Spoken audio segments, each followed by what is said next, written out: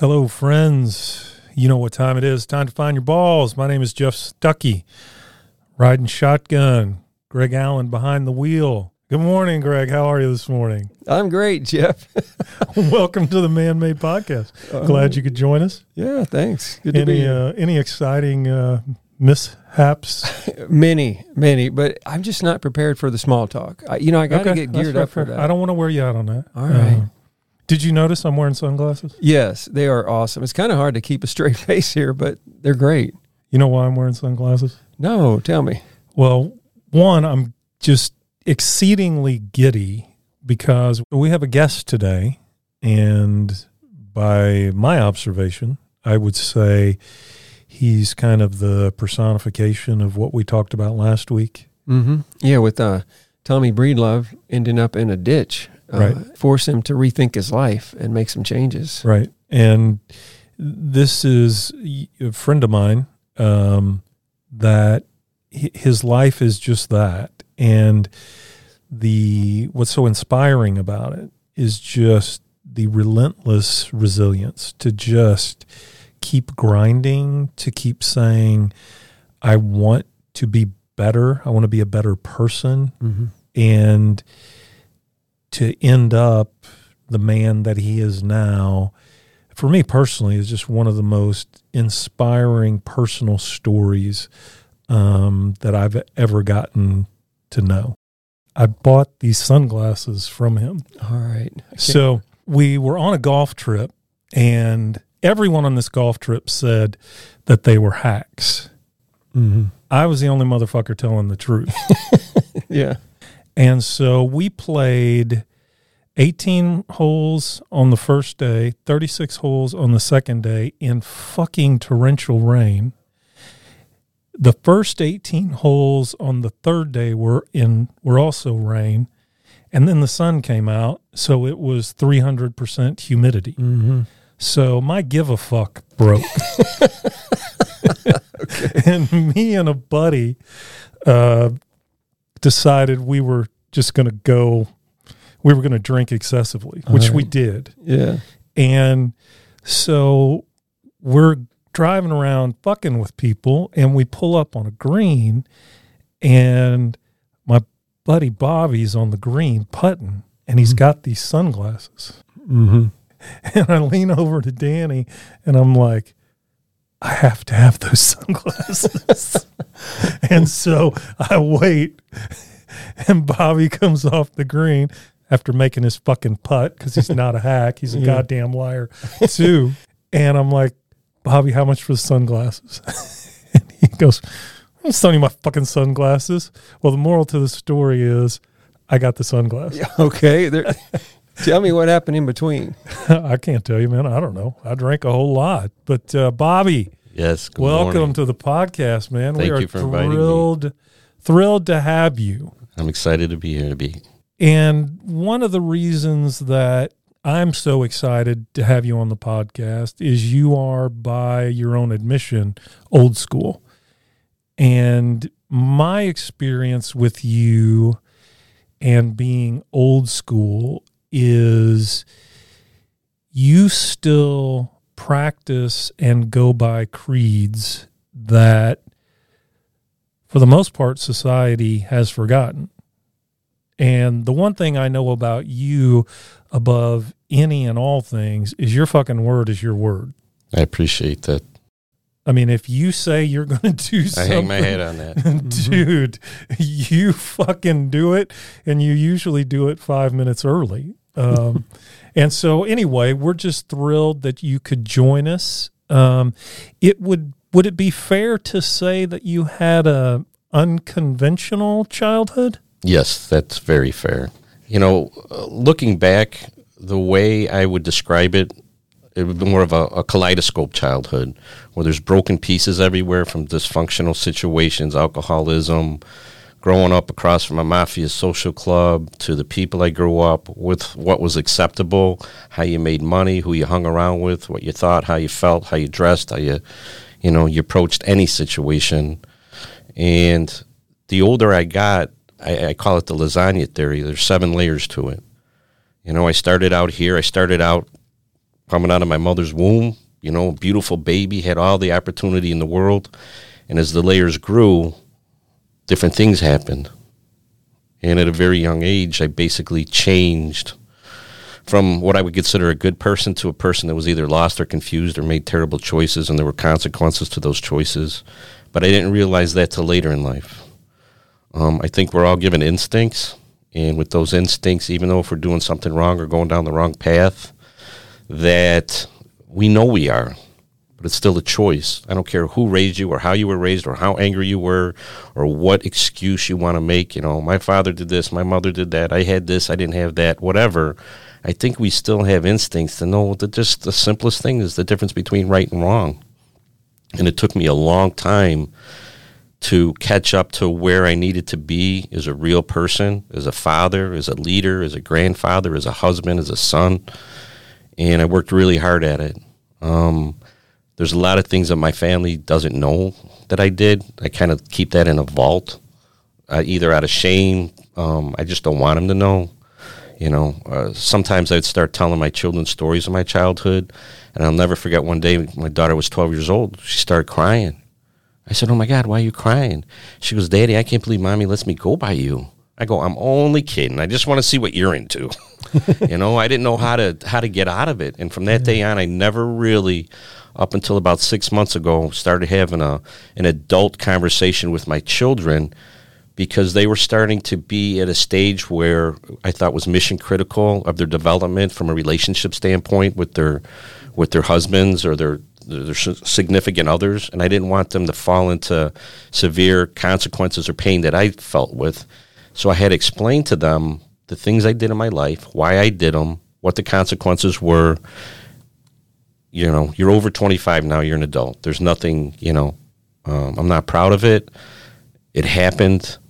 I felt that I did the best I could with the skill set I had, the coping skills I had, and you guys are way better than I am. I said, the one thing you guys don't have is the street smarts I had, because you didn't grow up on the street, but I didn't want it that way. It's endearing to me. I'm very big on body language, eye contact, words that are used, after I have a serious conversation with my children. And the ones I really have that's hardest for me personally is my daughters. I was always very protective of them. I have a mindset of, how a man should treat a woman, how I want their men to treat them. But I try and dig deeper a little bit. I go, what do you really think? I need to know. I need to know. And I don't get a very detailed answer. Either they're afraid of me, they're afraid to say, they don't know, or they don't want to say. But they would always say, well, Dad, if anything ever happened, you always got the first phone call, whether it was really good, and you were the last one to get if it was really bad. And I said, well, I get that. I appreciate that. I know they know the pecking order. If they're really in deep trouble or deep shit, they'll call my mom, because Mom can trump me. Okay? She literally can say, honey, sometimes kids just do that. Don't get upset. I know how you are. You're angry, And I'll say, Mom, did you ever tell my kids anything I ever did? She goes, oh, Lord, no. I go, don't. I go, please don't. Yeah. So you kind of had me at Mafia Social Club across the street. I mean, if you Google it, you cannot lie these days. Here's another thing. I'm at a stage in my life, I care what people think, but I don't care what they think, because I know if I'm doing the right thing, if my foundation is solid, if I do the best I can, if I hang around people who I love or newly meet or want to create a relationship with, they're going to accept me for who I am. You can't lie. Just Google it. Seriously. Right. So I was showing my daughter at Dunkin' Donuts. I said, she was talking about getting married, and the man she's with's a lawyer, and the relationship goes back and forth. And I said, the biggest mistake I ever made in my life was the first time I got married. I was only married 5 months. I got a bartender, got her pregnant. I wanted to do the right thing, get married. At that time, she was going back and forth with somebody that was in the mafia. They were engaged, and it was kind of like a love-hate relationship, And eventually she married me. And the fight in me wanted to win the battle, to win the girl, so to speak. But the results and the consequences were, I don't even know how to describe it. Kind of like Sharon Stone and Casino, I love you, I hate you. Well, why did you come home for 3 freaking days? Where were you? The kids are eating butter and syrup. I got to go work 14 hours, and you're going to sleep all freaking day while they're running the house, and they're, babies. Yeah. I couldn't do it. I remember the day I left my house. I was a very fortunate in the neighborhood I lived in. I made a lot of money at a young age, which, everybody went to college in my family. I went to University of Hard Knocks. I was a Teamster, 300 South Ashland Avenue. You see a row of Lincoln Town cars of every denomination, every color, every kit, every, package at Nicholas Cartier. I said, that was going to be me, where, $150 Italian shoes. And this is 40 years ago. So those shoes are probably $500 now, right? I made a lot of money. I moved to this neighborhood. My stepmom, who was a lawyer, says to my father, Rob, he can't afford this house. He goes, honey, he makes more money than you. She goes, he does not. She goes, yes, he does. That's why I gave him our banker, So I buy this beautiful house, and they have all this terrible experience. I mean, horrible, horrible experiences. And I remember sitting at the front of the house and looking at the corner, and I had to go to work. And for me personally, at this stage in my life, I can always remember the smallest things can help me make the hardest decisions. And the hardest decision that day was not going back. And the reason I didn't, I said, where were you last night? And she laughed at me like the witch from the Wizard of Oz. That what do you call it? Hackle, whatever. Yeah, I think we can all hear it. Like, oh, fuck. Yeah. Like I'm some piece of shit. And I said, you know what? Fuck you. I'm done. I don't care what my mother thinks, my father. I love my children, I try to get custody of them. That was a whole nother, animal. Lawyers say, well, we can do anything, That's not true. Well, you mentioned early on that you felt an instinct to know right from wrong or what's good or bad. How were you able to hold that at bay while you might have been engaged in things that you might not have thought were right? Or did you not know at the time? I don't think my skill set was strong enough to realize at the time. I think I was, glamourized or whatever, with the people in the neighborhood. Yeah. I'm going to have a beautiful Mercedes, a Cadillac. I'm going to go to the hockey game and sit in the front row with the girl with the mink coat. Yeah. It was the awe of it. Yeah. And with coming from a divorced family and a father that was just treating me horrible, I love him. I realized later in life, he didn't know any better. You got alcoholism, behavior, things he was going through, things that he was. I mean, it gets deeper. The lasagna, layer. And now I'm at the point like, okay, can you just whatever happened? Can we just eat now? Seriously, pass the potatoes, please. Because I don't care. Move your head. I can't see the TV. All right. But how do you? It's like you said, your kids don't have street smarts, but you have street smarts. How much of your environment dictated you having to have street smarts?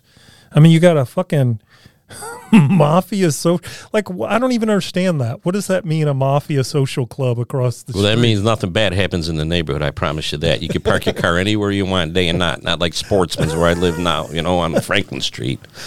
You got a fat guy weighing 400 pounds sitting in a chair watching everybody's cards while they go in there and play cards all night and bring beautiful girls and drink and talk and discuss business. And that was just normal? That was just part of the neighborhood? Absolutely, without a doubt.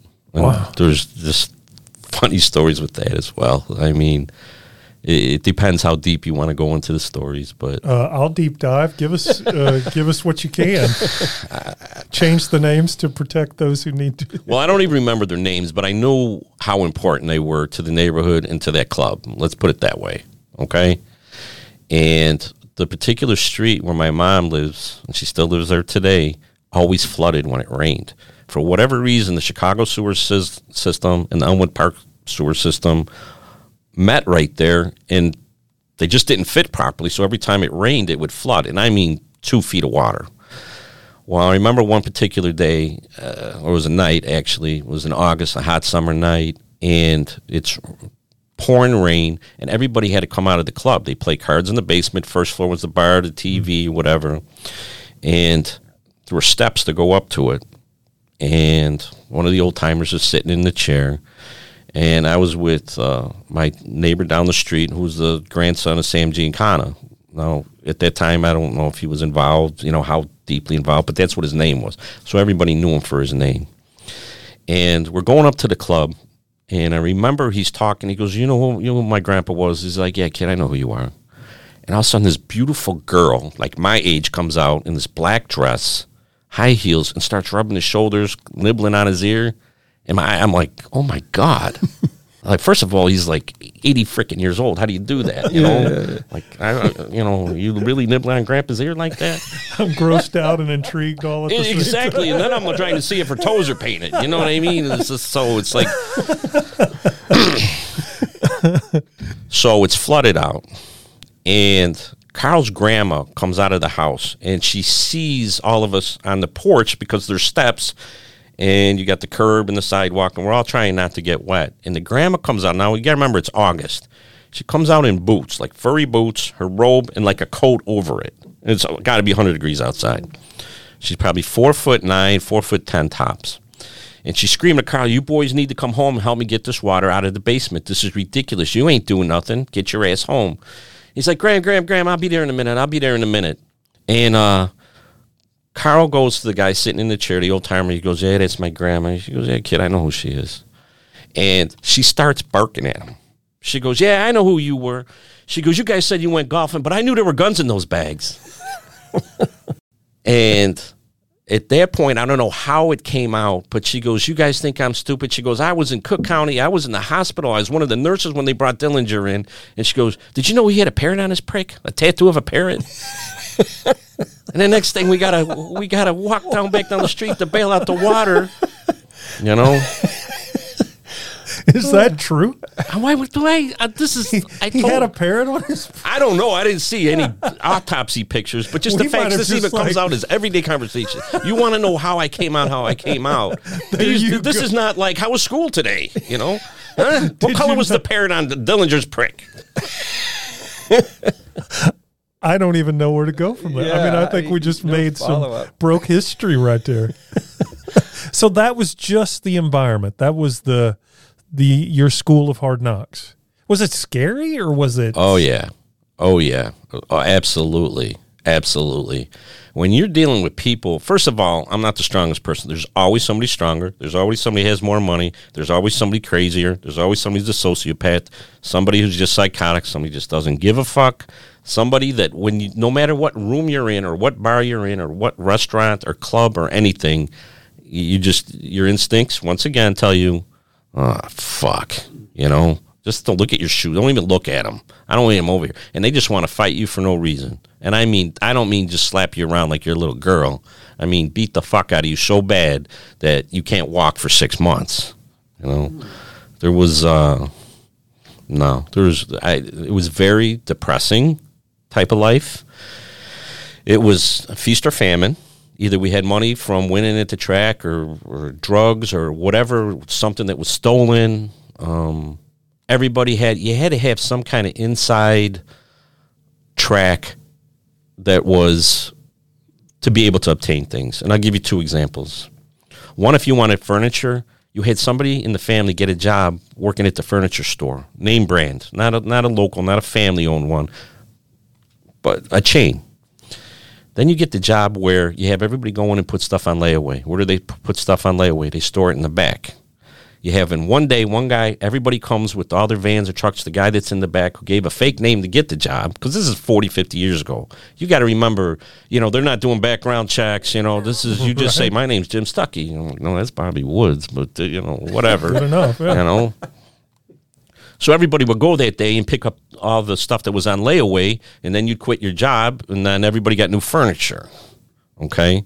If you didn't have a real job, you go to the guy at the car dealer who knew somebody or was involved some way, was a relative, family member, part of some kind of, crew, and they give you the cars and you make the car payment just to the owner. Now it's pay as you go like you have down here, but it was just like that back then, but you were driving Cadillacs or Chrysler New Yorkers, The barbershop was also a good place to go to. If you ever needed anything, you would go to the barbershop. If there was a Prince tribute coming to town and it's Saturday morning at 8 o'clock and you needed a purple leather jacket to go to this party tonight, you go to the barbershop. Because somebody will get you a purple leather jacket that's a 42 long, So you just walk in and announce your absolutely. need and like, gotcha.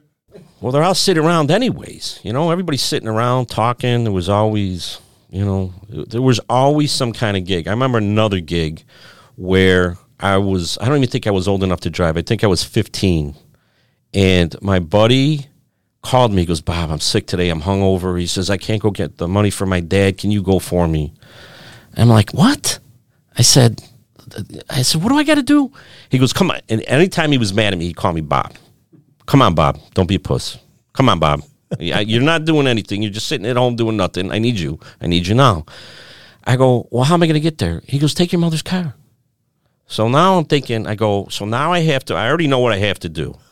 I had to put my church clothes on or some nice clothes on to go steal my mother's car, to go to the ghetto, to go get the lottery numbers, the lottery money, okay? Take that money. Then he's telling me before they give it to the boss to go to the track and bet on these horses to hope that they can win. You go bet? Yeah.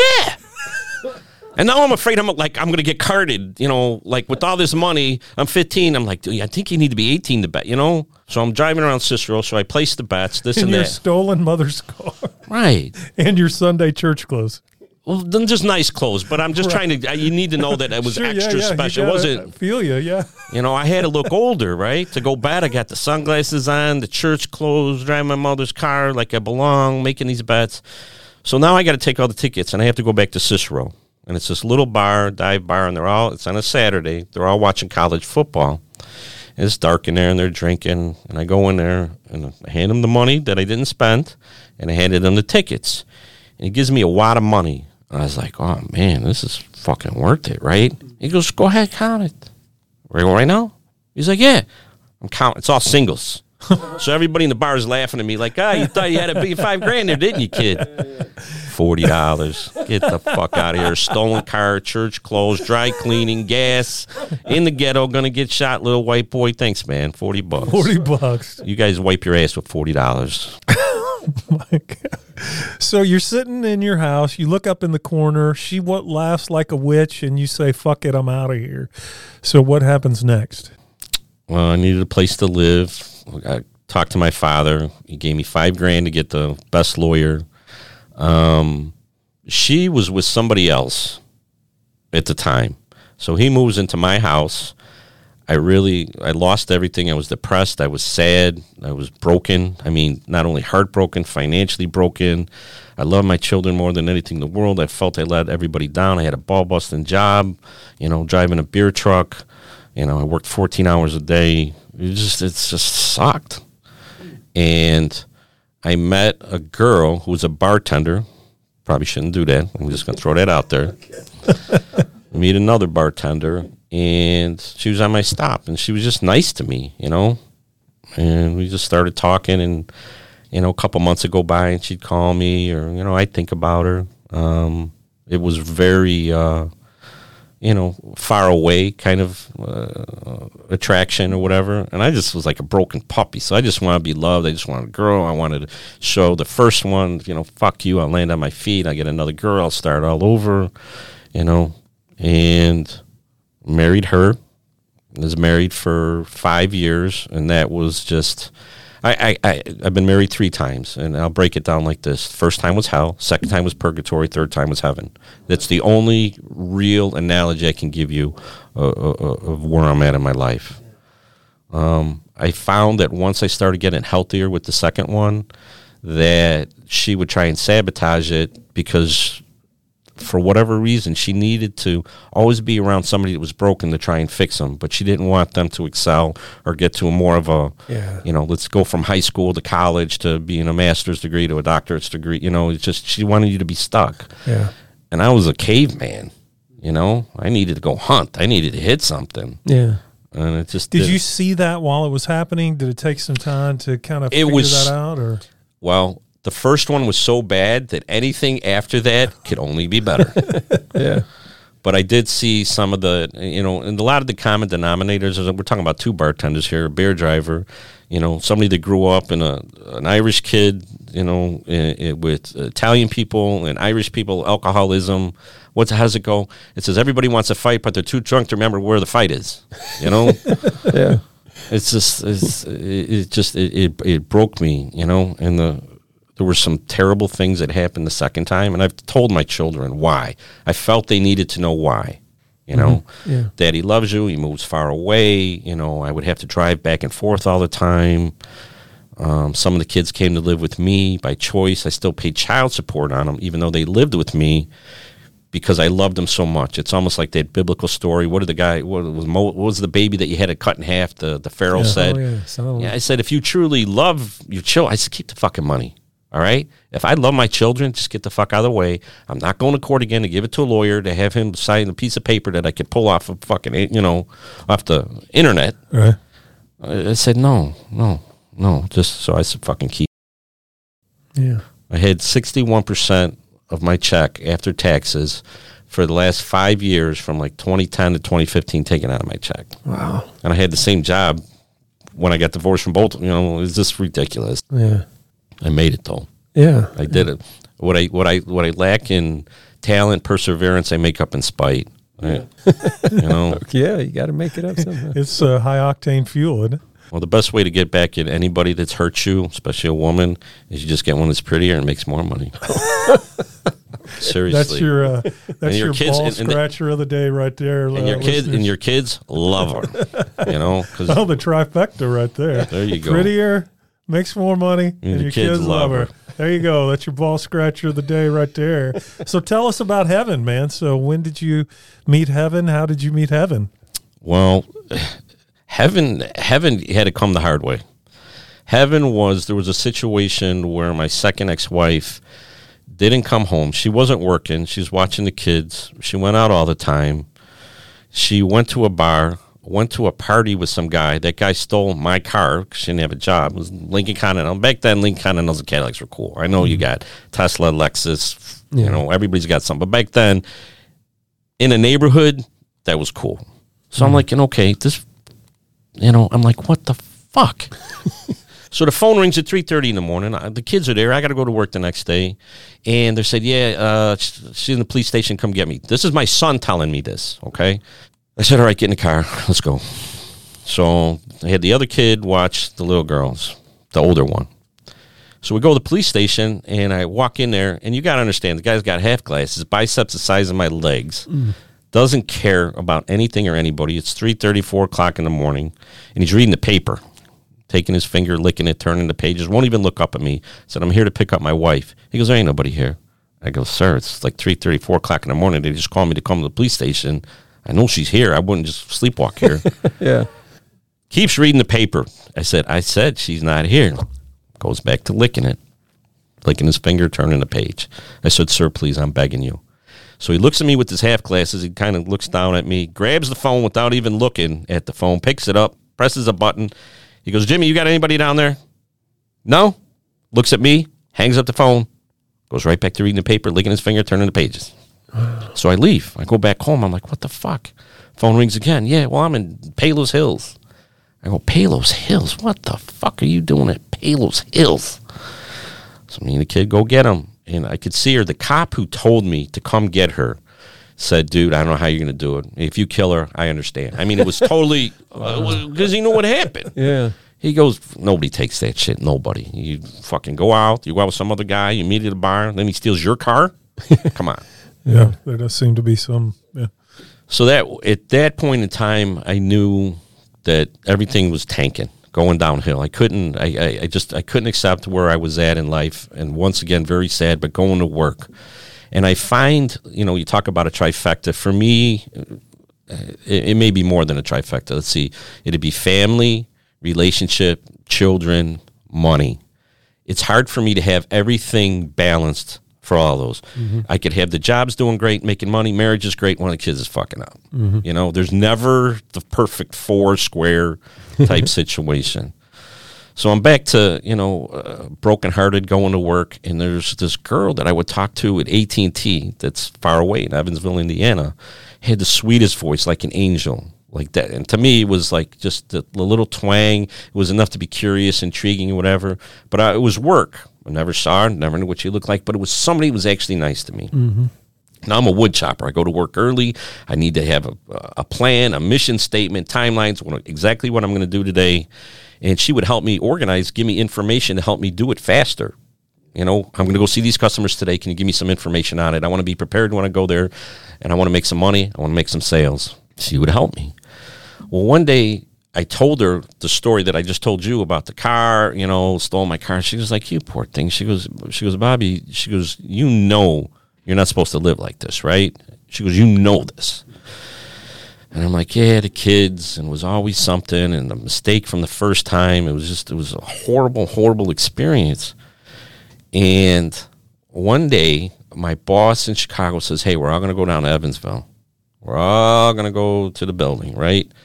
Well, you got to remember, it's so HR sensitive, strong, you can't have relationships. It's like the military, pecking orders, and they're such a large corporation, they will get rid of you if you fart ketchup and onion, if they want to, Yeah. You're out the door. So I'll never forget, I was talking to her, and I said, well, when you come down, we're going to have to partner up, and there's different exercises that corporate has designed for us. We'll partner up. So I'm on this bus coming down here. We're drinking beers, smoking cigarettes, throwing them out the freaking window, the little slider, playing cards in between the sheets, and we're in no position to be going anywhere in that freaking building. Mm-hmm. So I'm the last one off the bus because I got to take a piss, right? And I don't want to go in there. First thing I got to do is smell like beer and go take a piss. So I'm the last one off. We go in there, and somebody grabbed me, says, hey, I want you to be with me today. I says, oh, okay. I was going to be. She goes, yeah, you were the last one off the bus. Karen already picked somebody else. And I says, oh, okay. I never saw what she looked like. So we go through the first morning of exercises. It's lunchtime. And we're getting ready to go to Licks or one of these places downtown. An elevator door opens. And I see the most beautiful girl I've ever seen in my life. I don't know how God does it. He strikes you with lightning or whatever like they do in the movies. And I remember she had white, like Guess jeans on tight, these Liz Claiborne sandals, brown terry cloth top, tan, blonde hair, long legs, just big brown eyes, perfect body. And I'm just like, oh, my God. And here's the funny thing about me, that at that point, I really cared so much what she thought of me. I didn't push the envelope. I wasn't an ignorant. I was old school. I was like, kind of like, I would, a true courtship. May I see your daughter? This is how important she is to me. Just old school, right? So we go out to lunch, and I knew when I start getting nervous, because I'm not a nervous person. I'm watching how I eat. Oh, my God, please chew with your mouth closed. I'm like, I'm like, make sure I'm eating a barbecue sandwich. Do I have anything on my teeth? Right. So after all that, later that night, we went to the casino, and everybody's there drinking and having a good time. And I remember walking her back to her car because I was staying at the hotel. So this is the girl on the phone, right? Yeah. Yeah. So did you know that when the elevator doors opened? No. Wow. So you're in love with the girl on the phone, you're in love with the girl on the elevator. I said I got struck by lightning. And then they end up being the same fucking person. That's unfucking believable. Dude. Buy some lottery tickets. That's fucking fantastic right there. All right, so you're walking her to her car from the casino. She grabs my hand, starts holding my hand. All of a sudden, the big boss, the biggest boss you got there, sees us. And I look at you, you look at me. I didn't say anything. She never told on me. Never said a word. Okay? Never told corporate, never told anybody they worked with. People know.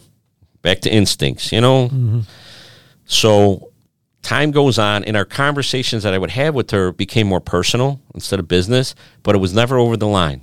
I never said, hey, baby. It was nothing like, hey, I'm looking to get a car. What'd you do this weekend? It was still that I was on my best behavior because I cared so much about her. So a year goes by, and one day I get a text. Not a text, but a pager. It says 99, means I have a voicemail. And she calls me and says, hey, I need my Bobby fix. How come you didn't call me today? I'm like, man, this girl, That's great. So she goes, I'm going to come down there next. She called. She said, this is what happened. I won a contest, a sales contest, a President's Club thing. I come back to work. She goes, hey, I really need to talk to you. And I'm like, fuck. So I'm driving in my Cadillac on a brick phone. She says, I'll call you 3 times. I said, can't you tell me now? I can't wait all day. She goes, I will tell you later. I will call you at 3:30. So she says, I'm coming down there. She goes, I really miss you. I'm like, that's all. I said, you could have told me that at 7 o'clock this morning. Yeah.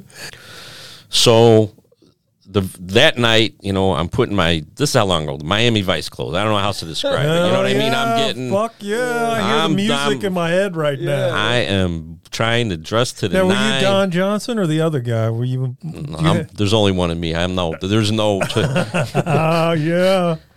So I go, in this particular day, we have a meeting where everybody comes from different branches to this particular building.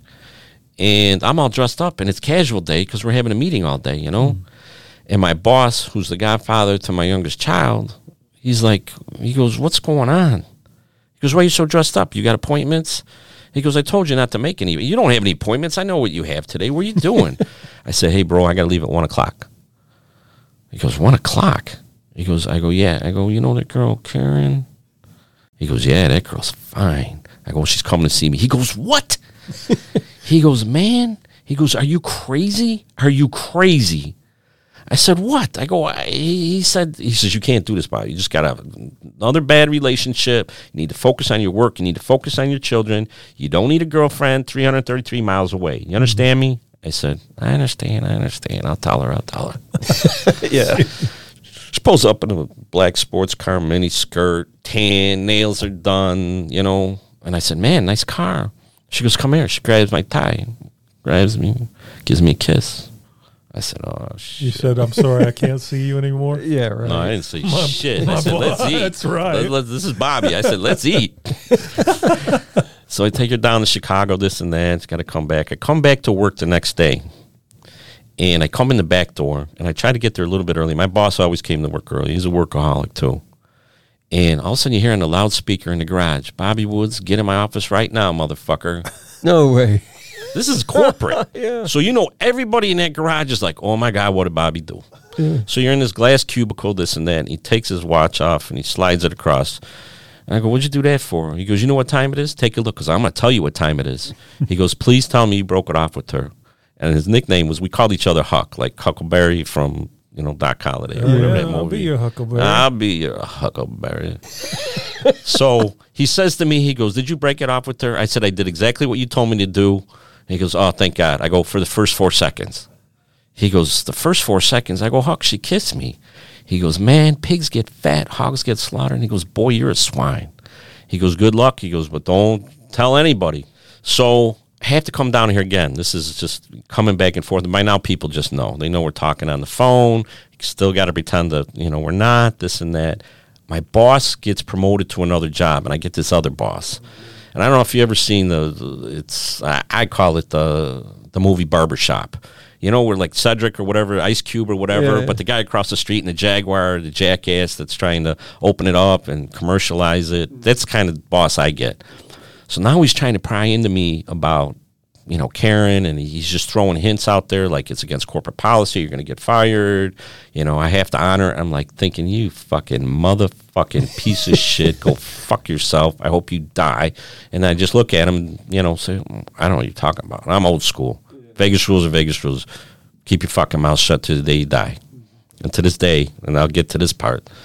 So my wife, I have now, we're not married, but she's working for like the president of the company I work for.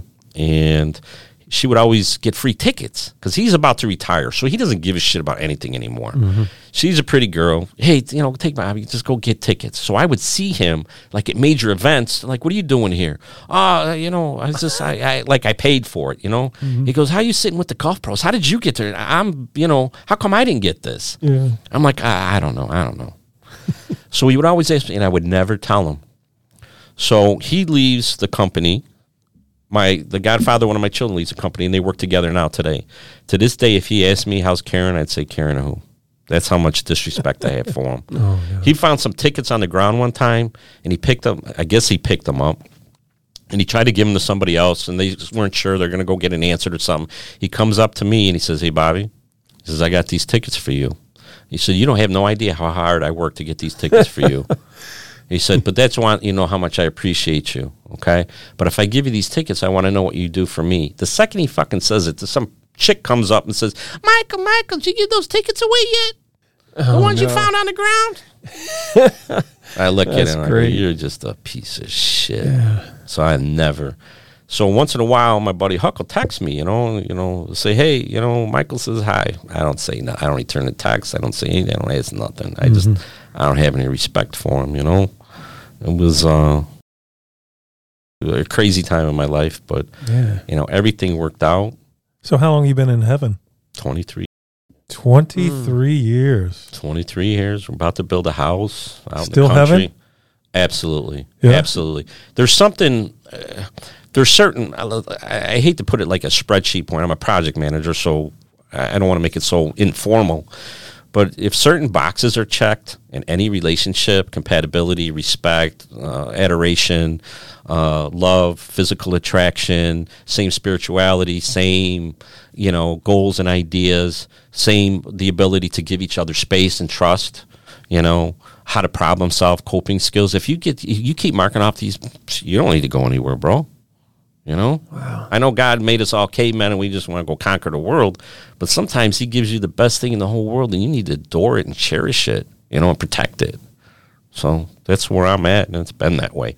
So where would you say the turning point was for you when, okay, I'm making bad choices, I'm going to start making good choices? Was there a single event? Was it accumulation? I know you told me the story about quitting drinking, which I think is fascinating, but where was that point where you're like, I'm going to do life differently? For me personally, it was I would drink because of the bad choices I made in my life. Some were way worse than others, but it was more the relationship stuff. The other stuff was just growing up. Okay, 8 years old. I smoked since I was 8 years old. I quit in 5th grade. Think about that. And then I started back in 6th grade. You know what I mean? Yeah. I got Louis Dodano, who's Willie Potato's son, teaching me how to roll a joint left-handed at a stop sign, in a 1972 Merc station wagon, as we're painting curbs. We used to paint curbs and say we were with the Cicero Youth Society, take a white slab of paint, stencil, black spray paint, and at night we go collect money. We're with the Cicero Youth Commission. We care to make a donation. It's going to go towards the equipment at the Boys Club. Fuck no. It went to, pot, beer, cigarettes, grape bubble yum, gas for somebody's car to drive us to go get the paint. You still got the sales pitch, though, because I was about to pull my wallet out and say, here, I'll donate to the Cicero Boys Club.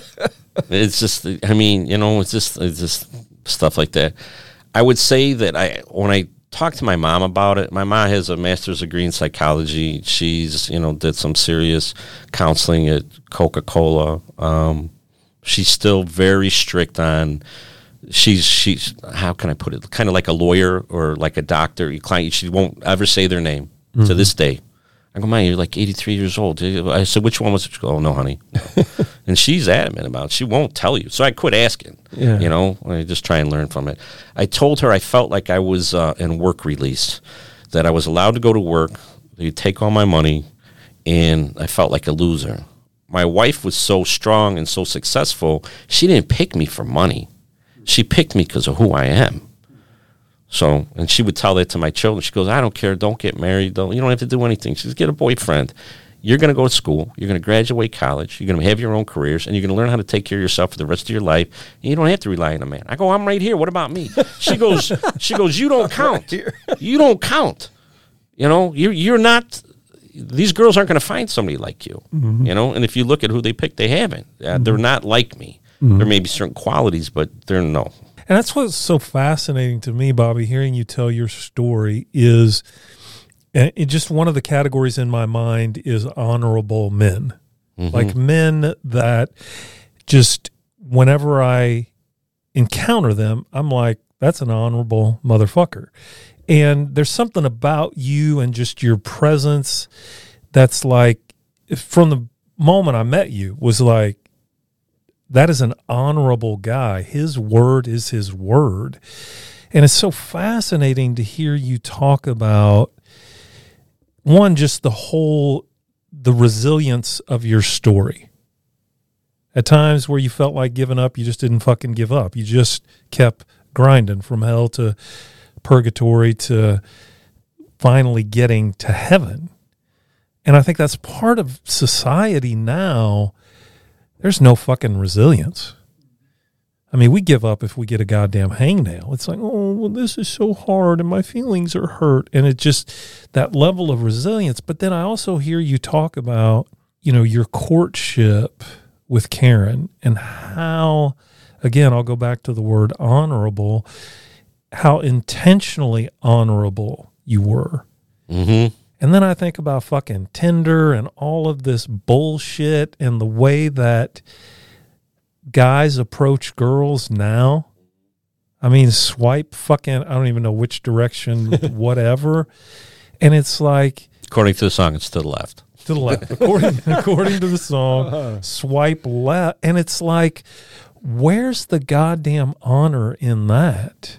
Do you remember, what was the movie? It was The Godfather. I don't remember if it was Godfather 1, when Al Pacino had to go to Sicily because there was a war back in New York. And he saw Apollonia and how he wanted, you know, he approached the father and they had to make sure. I said the same thing to Karen's father. And I said, listen, your daughter is one of the most beautiful, intriguing, kind, loving, confident, supportive.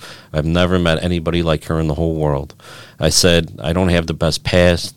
And I said, if you want me to leave her alone, I will, because I love her that much.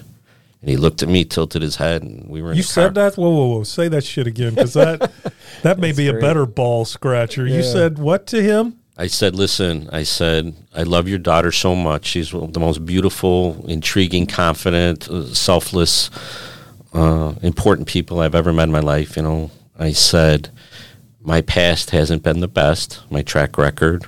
And I said, I adore her, I love her, and if you don't want me to be a part of her life, you say the word, and I will leave her alone. Damn, I give you my dude. word. Wow. And we were driving, and he took his hand, put it on my leg, and he said, you know, don't worry about it. It's okay. That's great. Dude, how terrifying was that moment? Like, It wasn't because it came from my heart. 'Cause it was the truth. It was the absolute. I believed in it 100%. If I believe in something, and I'll give you another example. You know, we were talked earlier how I transitioned. You know, sometimes the simplest things, you know, can help me make a difficult decision, like the heckle or whatever. The first one. Second one was I just know she doesn't love me, and I remember I was with my buddy in a bar, and she started talking to some guy. And what I did is I went up to the guy she was flirting with, and I bought them both a drink, and I put my hands around it. I said, I wish you the best of luck, and I never fucking went back. And my buddy and the bouncer said, even the bouncer said, do you want me to kill him? He was that serious. You know what I mean? He didn't even know me. nope. Don't let him I off said, no. that easy. And my buddy who I was with, I called him Fucko. He goes, I said, come on, Fucko, let's go. He says, where are we going? I said, we're going somewhere else. He goes, you just going to leave her here? I go, yes. Never. That was it. Just let that dumpster fire Yep. burn, right? Yep. That is fantastic. Bought them both a drink and then walked Wished the them fuck luck. out. That is fantastic. I never went back. I was done. That was it. It was the break. There's no point. Yeah, you know. that is. But I moved, you know, I did drink a lot. I drank beer, first of all. So I drank about 9 beers a day. That was my track record. 3 after work because I had a stressful day.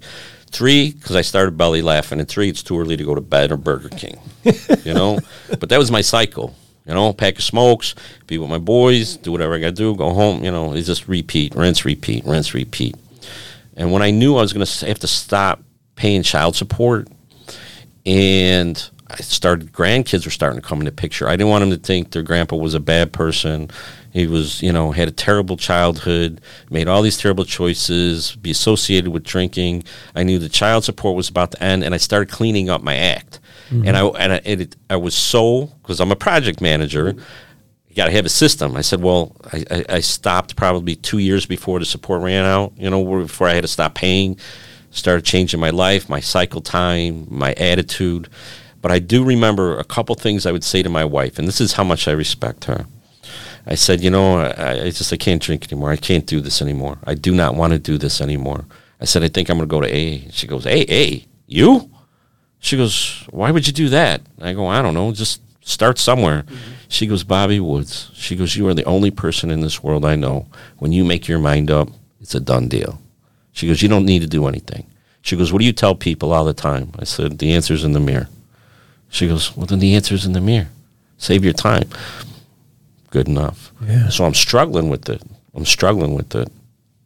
The cigarettes more than the drinking. I don't know what they put in cigarettes these days. Yeah. But I'm telling you. Physically addictive substance. Oh, my God. I mean, it just, yeah. So I was having a terrible day, and I said, babe, I don't know if I could do this anymore. She rolled over in the bed and looked at me. She pointed to me. She goes, listen to me, Superman. Go put your cape on and get out of here.